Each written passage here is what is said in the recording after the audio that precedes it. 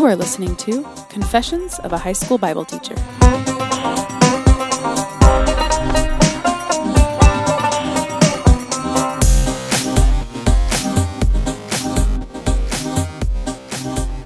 Hey everybody, this is Christopher Seals, and Wayne Randolph is somewhere in Europe. Bonjour. I don't know how to greet you. But I have two special guests with me today. To my left is... John. You don't want a last name? You want anonymity? I There's a lot of you. John Bennett. John Bennett. And to the right of me is... Christina Skander. And both of these people are here with me today because they have mastered something that took a lot of us at least 5 or 6 years to master, and that is English. Well, I don't know if I have... Do we master English by 5 or 6? Ish. Ish. Yeah. But I have them in here because the reason that we're talking about English is because when we read the Bible, most of us read the Bible, we're reading English, but it's not just English, it's also literature. And John and Christine both have a unique relationship with literature. So Christine, why don't you tell us a little bit about your background, what you studied, your relationship with the English language and literature, and all of that. Of course. All right. Well, actually, English isn't my first language. I consider it kind of my mother tongue, but I learned it when I was 5. I studied English. I studied comparative literature in undergrad and in grad school, and it's kind of the love of my life. I love literature. I love English. I love how dynamic it is, and I think studying the Bible as literature is phenomenal. Nice. Well, okay, so you fell in love with literature, and then so you studied. Tell us about your undergrad and your graduate work and kind of the things you focused on in there. Okay, so for Comp Lit, the focus is on literary theory. So in undergrad, I did a whole lot of Freud, which I'm hoping we're not going to get into at all here. Sometimes a cigar is just a cigar. Sometimes. Most of the time, according to literary theory, it's not. Got it. But for grad school, I studied these 2 Egyptian female serial killers. And that sentence might sound wrong, but it's actually right. They were 2 women who supposedly killed a bunch of... Allegedly. Killed a bunch of women. And I studied that as comparative literature because it was supposed to show me how literature related to society and vice versa. And what I discovered is that their story actually was falsified to suit the culture of the time. So these 2 women were pretty much innocent, but the newspaper made it out as them being guilty so that they can blame the westernization of the Middle East. Wow. Like they could blame the English people coming in and westernizing our women and making them into dogs. That's crazy. That's a quote from the newspaper. So we are probably going to have to get back to culture changing verdicts and justice and all of that because it turns out the Bible was written in culture. John, before we get there though, John, tell us about your background. What do you do? What are you a master of? Yeah. I don't know if I'm a master of anything, but I currently teach at the same school as you well know. Yeah, right. Yeah. I've taught English in high school for the last 8 years. Mm-hmm. My undergraduate was in creative writing and literature. And then I got my master's in teaching literature for adolescents after that. Do you want to do a shameless book plug right now? Because I do. Are a creative writer my book and you sales write are not creatively. So I published a book this winter called Reading Blue Devils. And the devil is a central character in the book, and there's other religious figures throughout. I don't want to spoil it for you. Thank you. Yeah, I'm only at 45%, so no spoilers. But yeah, I feel like it's probably a good match for a lot of our listeners in that it has both of the educational themes in there and some of the theological stuff in there. So if you're looking for an end of summer read, pick up Reading Blue Devils. And if I can say, it is PG-13, so anybody who's listening who's under the age of 13, ask your parents first. Good idea. And have them read the very first sentence. My favorite sentence. All right, cool. So as literature, creative writing, language experts, we use that loosely, so you don't have to play false modesty, but you've thought about this stuff significantly more. Most of us, I would say that a lot of Americans don't spend very much time reading, and students oftentimes will just read because they're forced to by their teachers. If then. And you two, as people who have kind of poured your life into reading and reflecting and analyzing and creating literature, written text, language, how does that background, I guess this expertise, affect the way that you approach the Bible, which when we look at it, it's just a bunch of words. So how does your understanding of language, literature, even culture affect your view of the Bible? So I was actually reflecting on this when you approached us about this, and I really realized that actually that was one of the reasons why I strayed from the faith for a while, was because during my college years when I was in the midst of this literature, and I assumed this culture of like, I know everything, and the Bible is just this collection of fairy tales, and I viewed it as almost like an anthology of separate texts. And so coming back from that and hearing this term meta-narrative was a completely like eye-opening experience for me, because I always just thought of it as this disparate set of stories that had no connection really. And it actually drove me a lot. I guess couldn't really cement myself in the faith because of that, because of my view of it from a literature standpoint. Interesting. Okay, so meta-narrative kind of brought you back. So when you viewed it as like disparate elements, what was the problem with that, like for you? Yeah, so if it's disparate, it just seems like these are just a nice collection of stories meant to just, kind of guide us in nice little ways. And, you think of stories like Jonah, which is actually now my favorite story, but you just think, oh, it's just a nice little children's story about, a whale and somebody living in a whale. And you don't actually see like how much richness is in that story and how it's connected to everything else. It's not just a story about a whale swallowing a guy. But at that time, that's all I thought it was. Got it. And so for me, that also like disproved the Bible's validity in my mind. Yeah. It's because it was just separate stories. Right. It's just like an older, antiquated version of Hans Christian Andersen's, I guess, collection. Right. Or even Aesop's Fables. Right. Yeah. It's just a set of stories. Yeah. Interesting. Christine, what about you with your comparative literature background? Like, how does that interact with your view of scripture and how you interact with it? I think in the positive sense, it has, like, I have zero problem shifting between the different types of text that are in the Bible.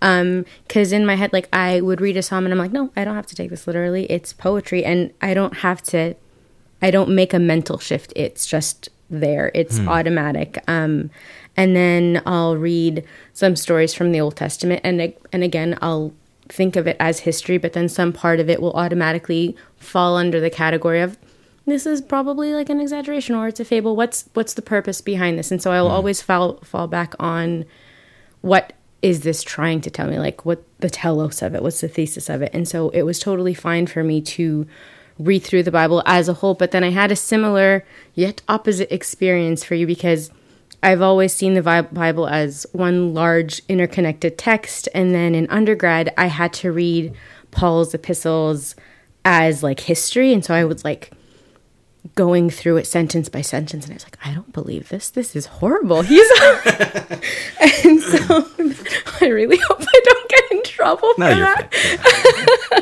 But through picking apart Paul, I was like, no, if I don't believe this, then I don't believe the entire Bible. But then I like consolidate it as, no, so what's the major message? What is he trying to tell me?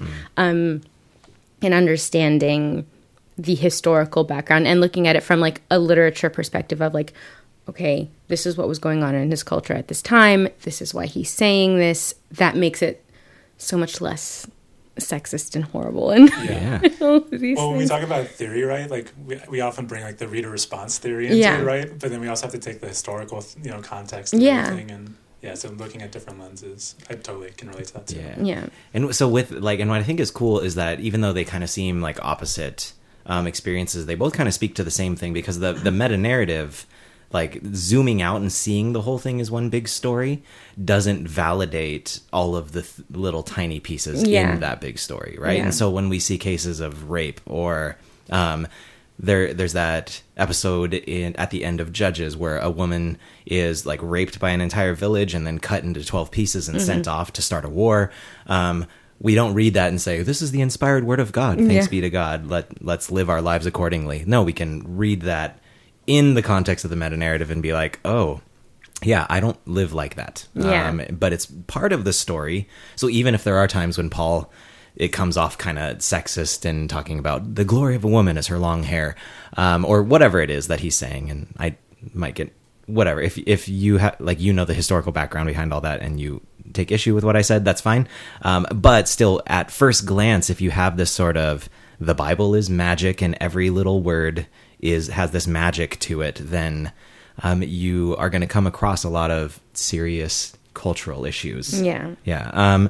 So with that, one of the things you said, Christine, is like this automatic thing that you do when you're reading and identifying genres. And I think that a lot of us in everyday life do that, right? Like when I open a letter from the IRS, like I am aware that this is not this is not fiction. Or when I get a call from Scam Likely. Do your phones do that? No. I get a lot of junk calls, and it like automatically sorts as Scam Likely. Oh, mine doesn't sort. I just get a bunch of calls from someone who's speaking like Mandarin, and I'm like, this is definitely fake. Yeah. I've been sending calls to him just to promote my book, and he's been ignoring me. Yes, so constantly. Yeah, Scam Likely. But like when I get those calls and I hear the robot voice, like I'm like, okay, different genre. This is not important news from the IRS. And when I open up fantasy and there's people with names like Dalinar and Adolin, then I know, okay, we're reading fantasy. This is in a different world. And then when I read stories, even like also fiction that have like Maria as a name, like I'm able to like make these little distinctions automatically. Yeah. Now, you guys have honed that craft a lot better than the average human being. But why is it that you think that people turn that off with the Bible? Something I've realized is that people don't use that same set of skills when they're reading scripture. What is it about the Bible that makes us kind of turn off this genre identification vetting process? That's a good question. It is. Yeah. Well, I think a lot of people don't actually read poetry, which is part of the problem. We live in a society that really just takes in fiction a lot. Yeah. So they're going to read the Bible through the fictional lens. And again, that's a trap that I fell into, that I think a lot of people fall into, where they're just like, this is just fiction, not saying it's historical, it's poetry, it's epistles, and so we just we don't read these other kind of genres. Yeah. So we're not familiar with how to navigate through them and what to think of them. Yeah. Yeah, and I think like looking at the scriptures, particularly the Old Testament, there are entire books of nothing but poetry. I mean, naturally there's like Proverbs, Psalms, Ecclesiastes, all of those, but even within the vast majority of the prophets are poetic.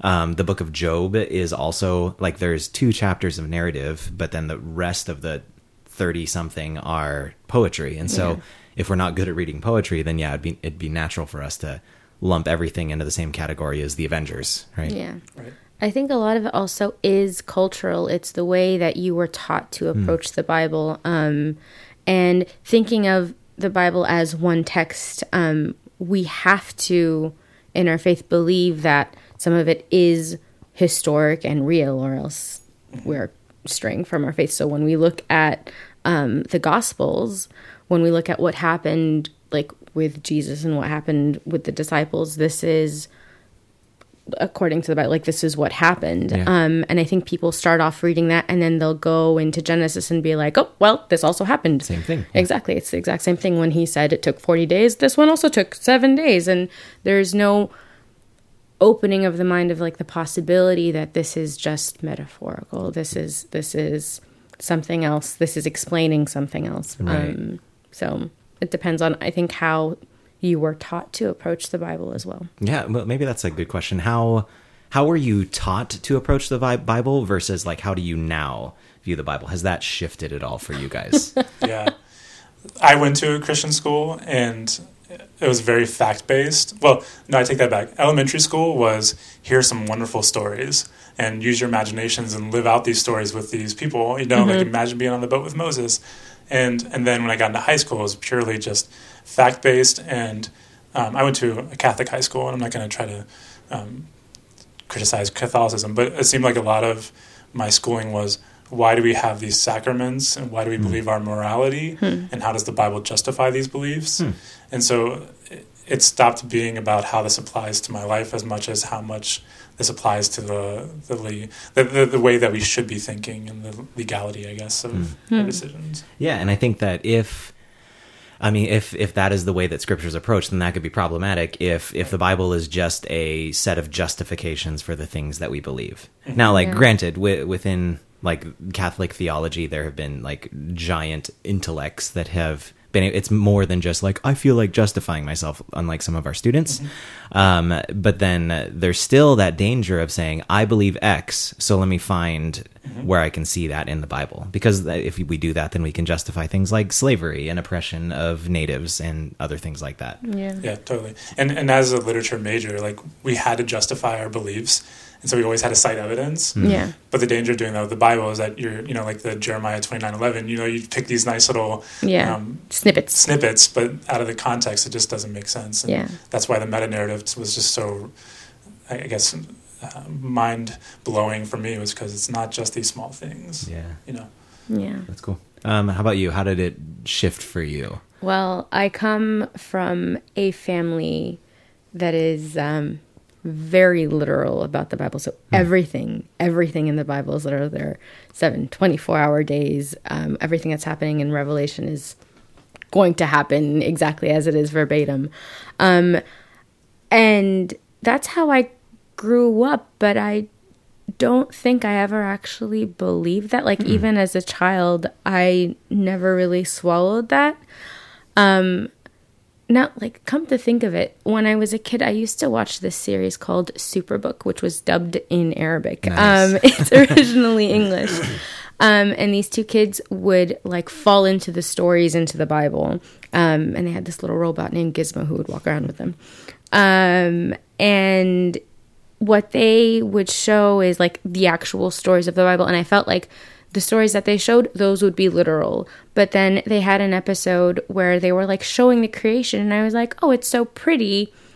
And that's what it's supposed to be. It's like a pretty explanation of stuff that we don't understand. And so I think I was, like, at a young age, I was really able to consolidate all of the science that I was learning. And I was like, this doesn't go against what the Bible is saying. Like, yeah, there was daytime and then there was nighttime. What does that mean? That means a period of time. That doesn't mean 24 hours a day. So I think I've, like, shifted from where my family had me start, but I don't think I actually ever stayed there for a long time. Got it.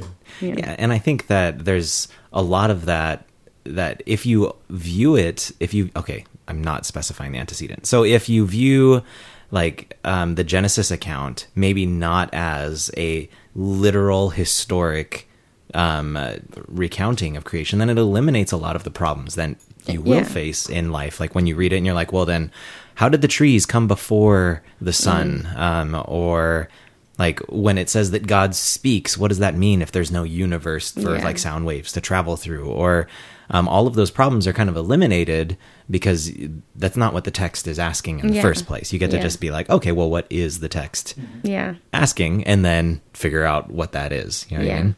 I think that goes along with the concept of the meta-narrative is, all right, so again, what's the purpose of this account? Like, they're giving us a nice explanation of, like, the start of the universe, something that where no human was present.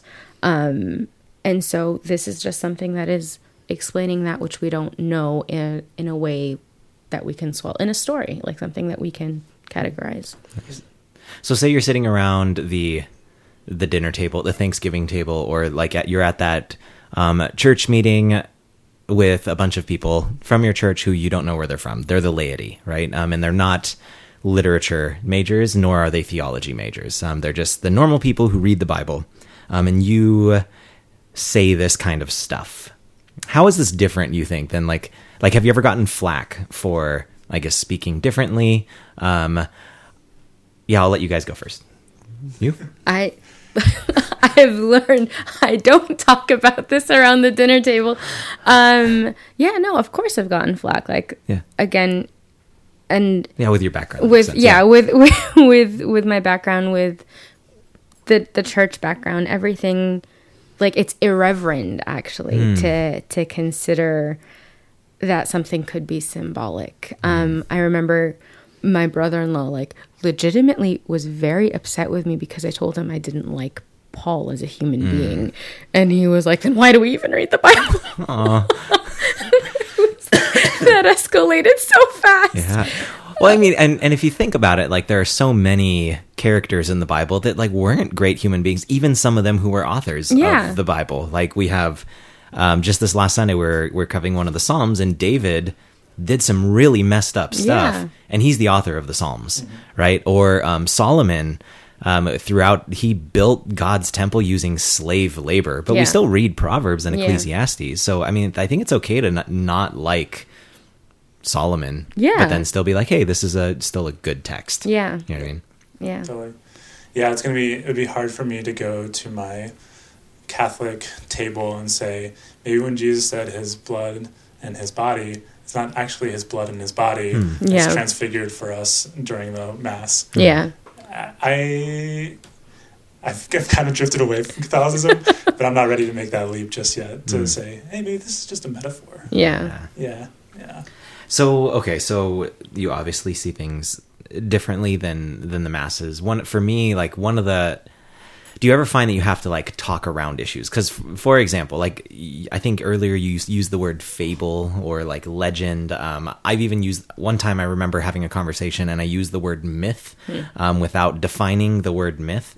And I think that, so my major was biblical studies, and then I did my master's stuff in teaching. But with biblical studies, it's kind of similar to a literature major, at least at Azusa Pacific where I went, because it's saying, okay, well, ancient context, understand the literature, what is the different genres, and so it's just like it's a much more narrow focus, but still literature based. But one of the things that we discussed often is, okay, where do you draw the lines between what is a story that's meant to communicate meaning versus a story that's meant to communicate historical data? And I think oftentimes, at least within some of our more like conservative circles of our faith, there's this view that the literal meaning is much more, is better or elevated above the symbolic meaning. But even if we think about the death and resurrection of Jesus, Lazarus also died and rose again. The widow's son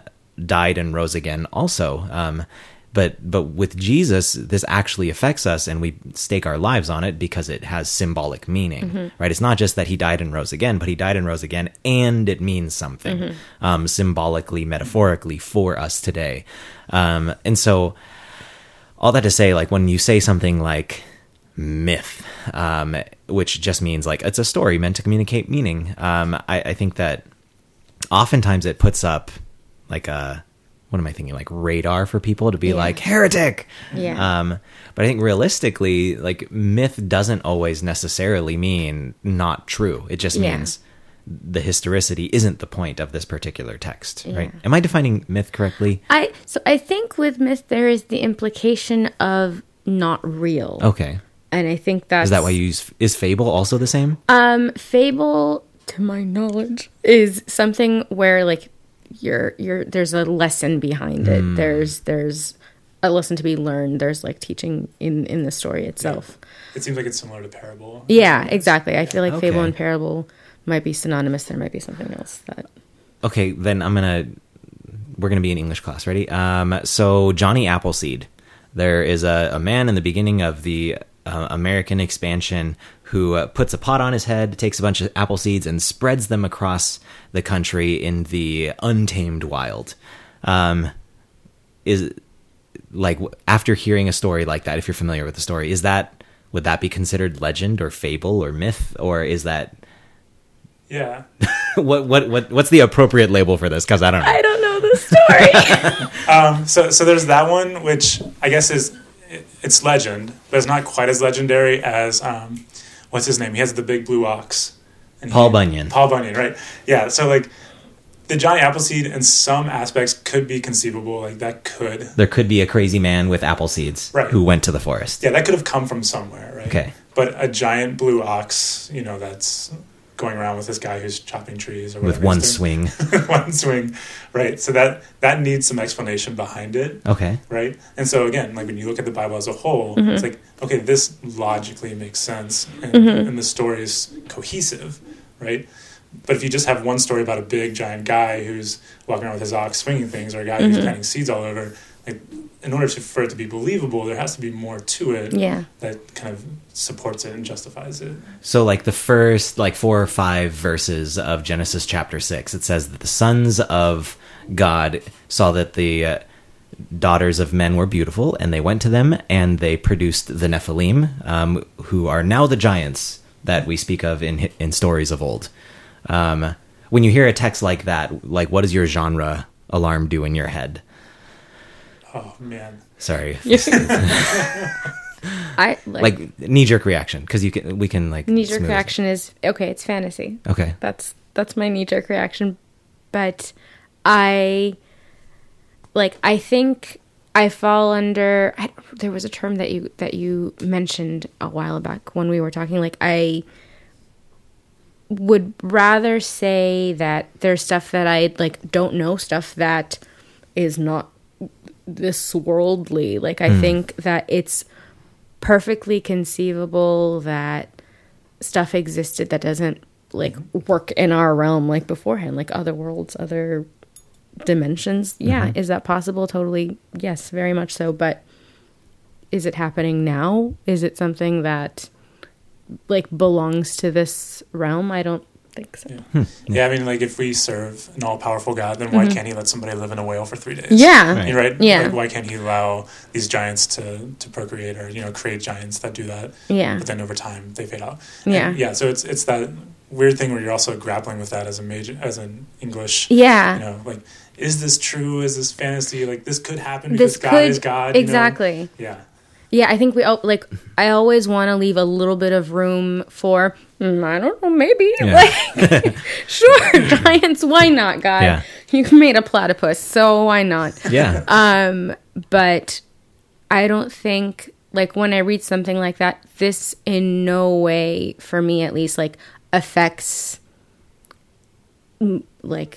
Abraham. This doesn't affect Jesus. This doesn't affect the apostles. Right.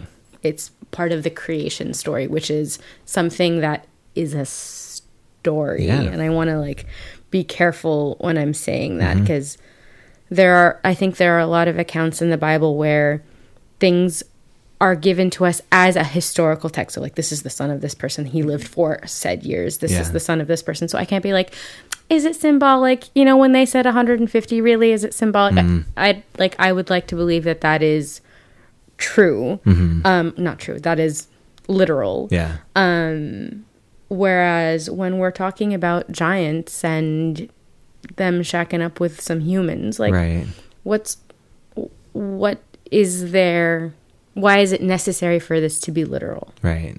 Yeah, that totally makes sense. So, I think part of the unique position that we're in, right? So if we're having this conversation with adults, that's one thing, right? Because then we are hopefully dealing with other mature humans, even if they may raise their voice at us. But we can say, okay, we can think deeply about this. You've had your thoughts formed, and so let's interact on this topic of how to read genres. And you can even use the word genres.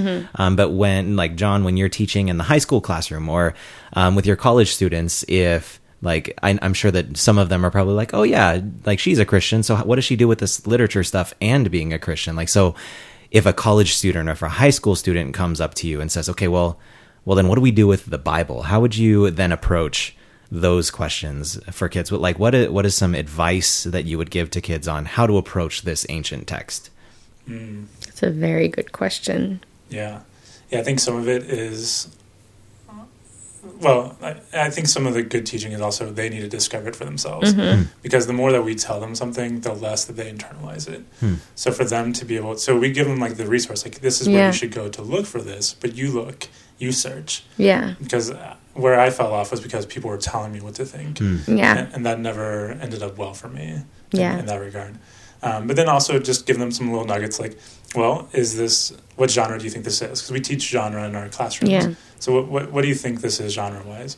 And what do you think is going on in this time period? Because we also do teach like historical criticism. Like how does this text interact with the time period that's written? Yeah. But also knowing that this is also the living word of God. Like how does this also connect to you? Yeah. And having them think about those things. Yeah. No, I totally agree. I think with college students, hopefully they're at a level where they are thinking critically and would be able to approach it in the way that we're kind of discussing, where it's like, yeah, read it. What does this sound like to you? How does this relate to other facts that you know? If it's something that doesn't work with the science that you're learning in the classroom next door, then okay, how do we resolve this issue?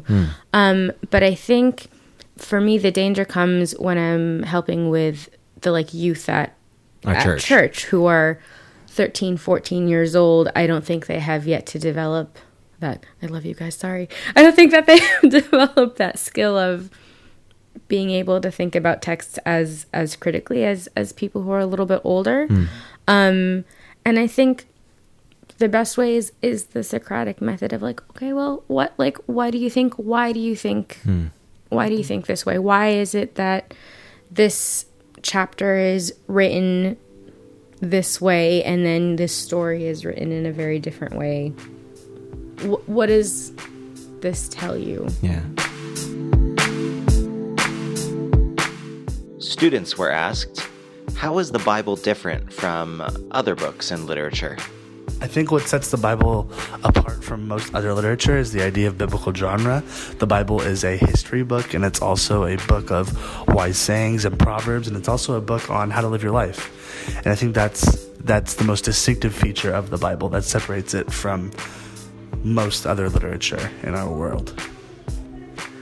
The Bible is God's special revelation to humanity, and it gives us a foundation for how we're supposed to live our lives. One of the first things I think of is just that the Bible doesn't really strike me as a book, really. I mean, it's like a bunch of pages bound together and has like a cover and everything. And that's only when it's a physical copy, but like it's a bunch of poems and letters and other types of literature written by a bunch of different authors, like all put together, and there are some common themes and things like that, but there's not like this one narrative where it's following this character that's like journeying through a mysterious land, or even like a book about this one specific idea that's like teaching you information on, or something like that. So yeah, I think that's just what I would say. Like, it doesn't really even feel much like a book.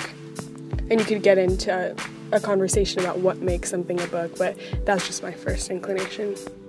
What sets apart the Bible can be boiled down to the fact that it has been written by a number of different authors, compiled across centuries, and encompasses many diverse genres, yet still presents one unified, fallacy-free, beautiful historical account, persisting even to the present day, with the ability to radically change hearts.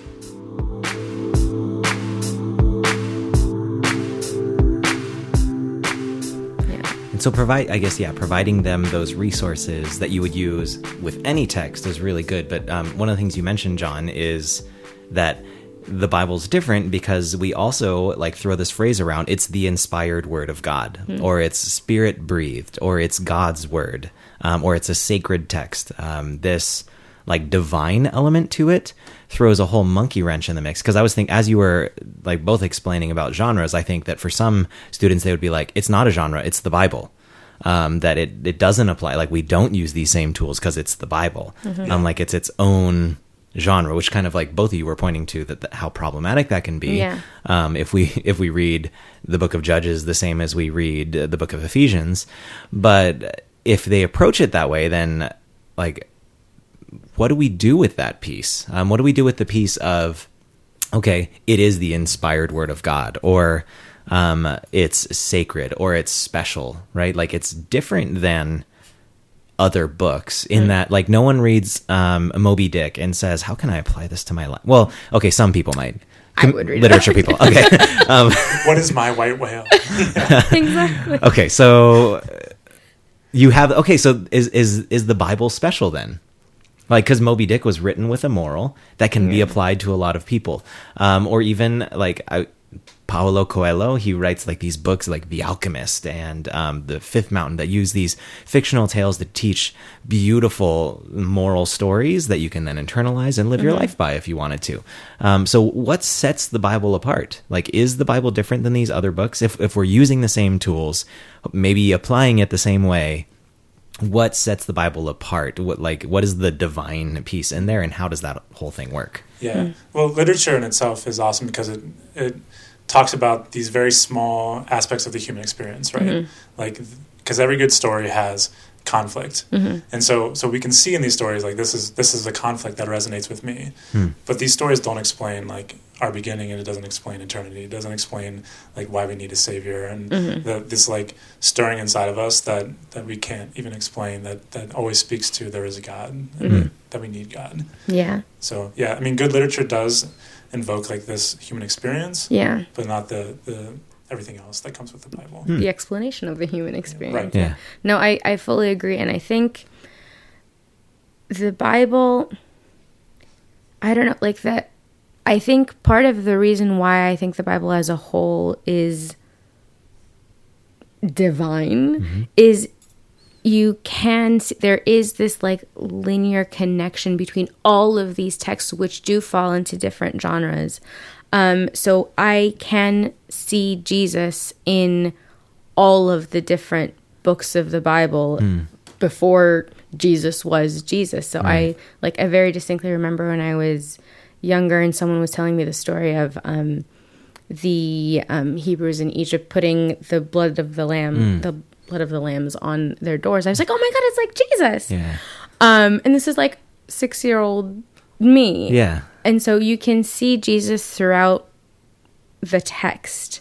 And I think what differentiates the Bible from other texts is the Jesus of it. So he is, for me, like, my reason in living, my answer to the purpose. Whereas I can't read the Brothers Karamazov and be like, yes, Ivan is why I am alive. Like, It'd probably be Alyosha, let's be real. well, maybe. I think I identify quite a bit with Ivan. But yeah. And I think none of the other texts claim to be that, whereas the Bible does. Like, the Bible claims to be, here is the word of God, and I believe it. I think that's part of my faith, and I think that's part of being Christian is seeing this as the word of God. And I don't think many texts claim to be that, and the others who do, I don't think hold as much water as the Bible. Yeah, and, like, when you read Harry Potter, you don't have these, like, wonderful moments in your life where, like, well, because Harry Potter got the golden snitch, like, this wonderful thing in my life happened. You know, like, when you read the Bible and you interact with it on a daily basis and you find these things in your life that start to change, I just see that that's where the divine comes out through the Bible. Yeah. Yeah. In that interaction with the text. There's, like, something sacred that emerges. Yeah. Yeah, so how do we then parse out, like, because, I don't know, when you read any ancient document, there is culture involved. There is an ancient culture involved. So how do we, like, as smart literature people who also are reverent to what God can do through this text, how do we parse out the divine element and the human cultural element? Because to be quite honest, like, for me, sometimes when I'm doing that, it feels like I'm just picking and choosing. I'm like, I'm in favor of women and female empowerment, and so therefore, like, that's just cultural. But I am against, I don't know, some other sin, or, like, sex before marriage. I think that that's wrong, and so that's not cultural. That's eternal, timeless truth. And we have to play these games because that's why, as you were talking about your master's work, I was like, okay, if the culture can affect the judicial system and people's lives hanging in the balance, like, culture is going to be doing the same thing to literature. Yeah. Culture is going to be shaping the things that people are writing. They're going to be shaping the ways that people write about those things. And so, I mean, if we have Paul, who's a first century Roman citizen Palestinian Jew, then, like, how do we discern between first century Palestinian Jew and timeless divine truth with which we interact? How do we separate that stuff out so that it's not just like, here's a great piece of literature from an ancient time to here's this thing that should change the way that I do relationship, the way that I do politics, the way that I do teaching? How do we parse those things out? Yeah. My gut response to that is that the two should kind of go hand in hand, because sometimes when you understand fully the context of it, it makes today's application even more real. Yeah. Just thinking about something I'd heard recently on a sermon was talking about the Canaanites and Joshua and why it was so important that they don't, intermarry with the Canaanites, and why they needed to almost just destroy that civilization, not fully because he spoke in hyperbole, but when you realize what the Canaanites were doing in that time and you understand the historical context of it, it makes you realize how that can apply today with us, marrying fellow Christians, because it keeps out this ungodly element from our lives and our families. And, not saying that you shouldn't. Yes, you should marry Christians. I'm going to dig myself into a hole. So I was like, oh, maybe he's going symbolic. Like, we shouldn't hook up with sin, or that sounds great. We should hook up with sin. That's good. Well, and I mean, naturally, you see though that there's this interesting line. You can dig yourself in a hole, because when reading a text like that, you could all of a sudden be like, and that's why whites and blacks should not marry. Right. Because you can get it, and someone could be like, I'm just reading the Bible. Sorry, I didn't mean to go Southern. But I'm just reading the Bible. And so this is why this stuff should not happen. But at the same time, if we take a step back and interpret it differently, then we can say, okay, well, it means religiously, not ethnically, or we can say it means it's a metaphor for our relationship with sin, or so how do we go about that parsing? And I don't know. So I'm gonna try and tread lightly here, because I don't know how to verbalize exactly what I'm thinking here. But I think I totally agree with John in that it goes hand in hand. But I think we have to think, what is God saying and what is the person saying, or what is the situation saying? So when we read texts in the Old Testament, when we go through Leviticus and we have all of these laws, why can I so easily say, no, I can cut my hair. No, I can wear polyester. I'm sure God's okay with it. Yeah. And I think this is where we have to parse it out, is, again, what's the thesis? What's the reasoning behind it? So when we look at it historically and we see that, eating shrimp or eating whatever other restricted foods, pork, this is for health reasons and sanitary things, and what's the purpose behind that? It's because God wants us to live long, happy, and healthy lives. Can I say that the Bible tells me that I need to live a long, happy, and healthy life? Yeah, I can say that this is the reasoning behind why God is saying something like this. And then when you think about a text, or when you think about something like you shouldn't intermarry, where would race fall into that? There is no healthy reason for why people of different races shouldn't marry. That doesn't go along with the narrative of the Bible. God created men and women of all races and of all colors, and he didn't make a differentiation of this is better and this is worse. That's not biblical. That's not biblical.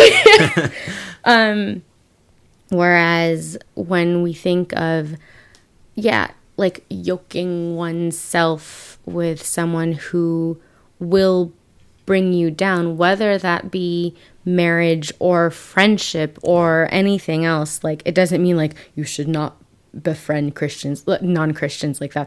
I think that's definitely not what the Bible is saying. But think about what does it imply if you are marrying someone who is not of the same faith? That means that what you believe, you don't believe what it is that you are saying that you believe. And I think that the Bible does speak to that. Yeah. And the heart of it is marriage is such an intimate thing that if you're not on the same page with something as meaningful as religion, it could lead to problems down the road. Yeah. And it's, it will lead to problems down the road, I feel like. Yeah. Yeah. Yeah, and I think that a lot of this with this interpretive method, one of the issues is that like a lot of it seems to like lean on common sense. Yeah. And like are kind of, I guess, depending on the word you want to use, are more progressive, are more enlightened, are more like are greater awareness that like racism is bad and slavery is not a good thing, and that women are not property, and like we have these perspectives now that weren't in the ancient context. But we got these perspectives, like some people used the Bible to back those perspectives, and some people used the Bible to back the traditional perspective that wanted to keep slaves and wanted to continue racism. And so I think for me, one of the things that like the big temptation for me to overcome is to allow these differing interpretations to like separate me from other people, because as soon as you talk about Genesis chapter 1 and historicity, like you automatically draw lines in the sand. And I think that the lines aren't necessarily a bad thing as long as both of us are still coming to the line to talk about it. Because I think that one of the things that I do is like, I'm kind of a non-confrontational person. I will like make one of these statements, see that I got some flack, and then I'll be like, okay, well, that's a good point, and then shut the conversation down. But if we don't struggle, if we don't fight about it, if we don't interact about it, then like we won't actually push knowledge to a new place. Because otherwise, then we can just use reader response criticism, and then it's like, okay, no, it means what it means to me, but it doesn't have to mean that to you. And then everything devolves into relativism, and slavery is okay, but it's not okay. And people saying the Holy Spirit told me that this is the truth. And, you know, it's like, well, where do you back that up with? Exactly. So I think the part of what's important is the struggle, is the argument about it. You know what I mean? Like, I'm sure that some of you who are listening right now are maybe even some of the things that we've said, you're like, oh, that makes me feel uncomfortable. Well, voice it. And then we can talk about it and push back and forth, and I'll do my best to not run and hide in a hole. But it's in that push and shove that we actually are more likely to find truth, to continue growing. Like it was in that, like if you look through the entire meta narrative, it is like a constant push and shove between the culture and God. Right. And so I think that, like what you guys are saying seems to reveal that like there's a divine element and there's a cultural element, and sometimes they hit each other, and we have to play this fun game of being like, okay, God, where are you in it? I remember that. Sorry, go ahead. Well, I was just going to say real quickly that just one of the things that our culture doesn't do well is ask questions of each other as a means of coming to truth. And I think that's something that I see in the Bible that I really want us to do more, is like ask questions and use the questions to kind of guide the thinking to enter into that conversation. Sorry.